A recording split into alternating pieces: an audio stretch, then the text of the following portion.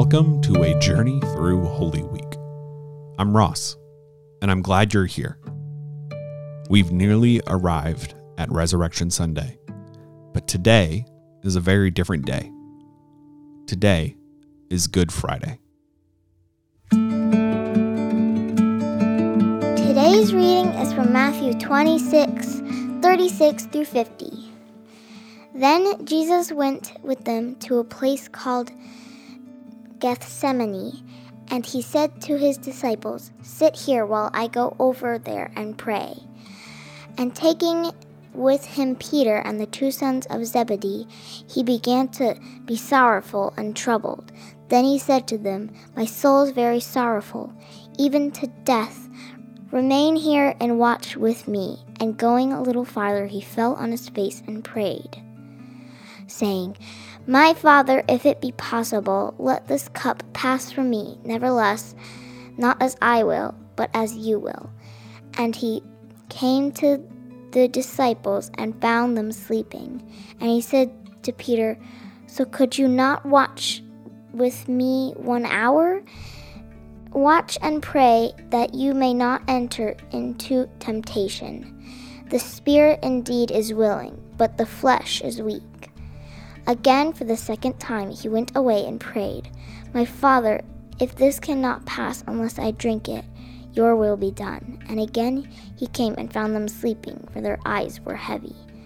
So leaving them again, he went away and prayed for the third time, saying the same words again. Then he came to the disciples and said to them, "Sleep and take your rest later on. See, the hour is at hand, and the Son of Man is betrayed into the hands of sinners. Rise, let us be going. See, my betrayer is at hand." While he was still speaking, Judas came, one of the 12, and with him a great crowd with swords and clubs from the chief priests and the elders of the people. Now the betrayer had given them a sign, saying, "The one I will kiss is the man, seize him." And he came up to Jesus at once and said, "Greetings, Rabbi," and he kissed him. Jesus said to him, "Friend, do what you came to do." Then they came up and laid hands on Jesus and seized him.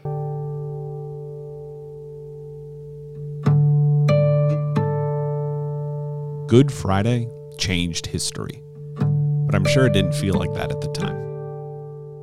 The events of the day we now call good, the culmination and apparent defeat of this new movement, was the complete opposite of the celebratory emotions of Palm Sunday.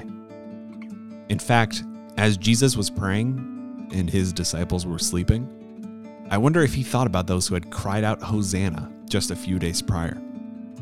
What must it have been like for our Savior to be in that garden praying, knowing that people like me who had cried out for him to save them would soon be cheering for his execution? I actually don't really blame the disciples for falling asleep.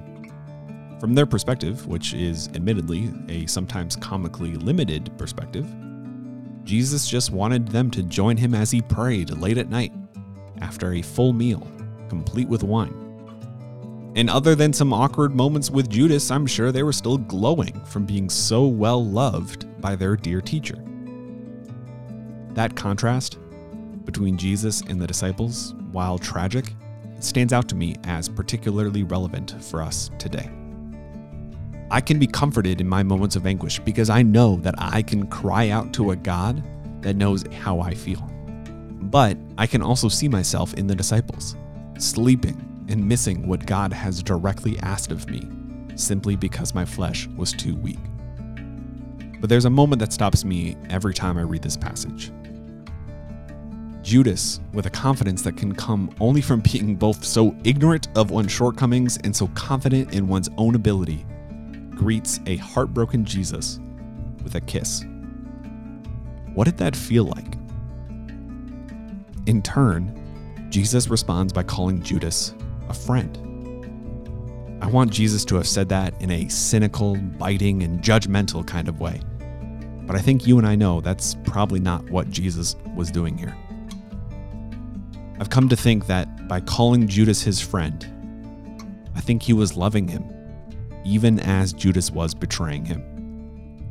According to the scriptures, the last words Jesus speaks to Judas are an affirmation of the identity that Judas had, the identity that he was now throwing away. We know how the story ends for both Jesus and Judas, and you don't have to agree with my interpretation. But especially in these stories that we know so well, make sure you take the time to see if God is revealing anything new to you. I'll give you an opportunity to do that right now. As Mia reads the passage again, take your time.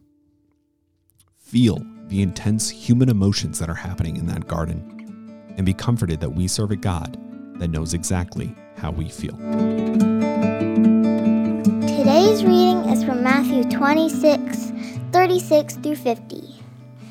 Then Jesus went with them to a place called Gethsemane, and he said to his disciples, "Sit here while I go over there and pray." And taking with him Peter and the two sons of Zebedee, he began to be sorrowful and troubled. Then he said to them, "My soul is very sorrowful, even to death. Remain here and watch with me." And going a little farther, he fell on his face and prayed, saying, "My Father, if it be possible, let this cup pass from me. Nevertheless, not as I will, but as you will." And he came to the disciples and found them sleeping. And he said to Peter, "So could you not watch with me 1 hour? Watch and pray that you may not enter into temptation. The spirit indeed is willing, but the flesh is weak." Again, for the second time, he went away and prayed, "My Father, if this cannot pass unless I drink it, your will be done." And again he came and found them sleeping, for their eyes were heavy. So leaving them again, he went away and prayed for the third time, saying the same words again. Then he came to the disciples and said to them, "Sleep and take your rest later on. See, the hour is at hand, and the Son of Man is betrayed into the hands of sinners. Rise, let us be going. See, my betrayer is at hand."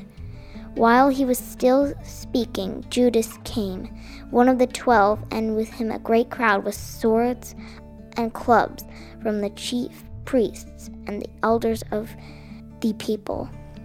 Now the betrayer had given them a sign, saying, "The one I will kiss is the man, seize him."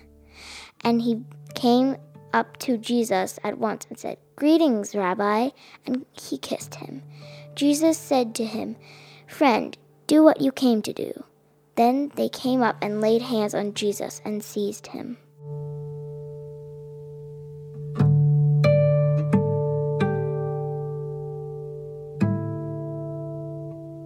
A Journey Through Holy Week is a product of Awana Audio and a special edition of the Resilient Disciples podcast. Huge thanks to Mia from Chicago and the team at Awana who made this podcast happen. Subscribe to the Resilient Disciples podcast wherever you listen, and go to resilientdisciples.com for more resources on child discipleship all year long. Thank you for listening. Thank you for journeying with us. We'll talk tomorrow.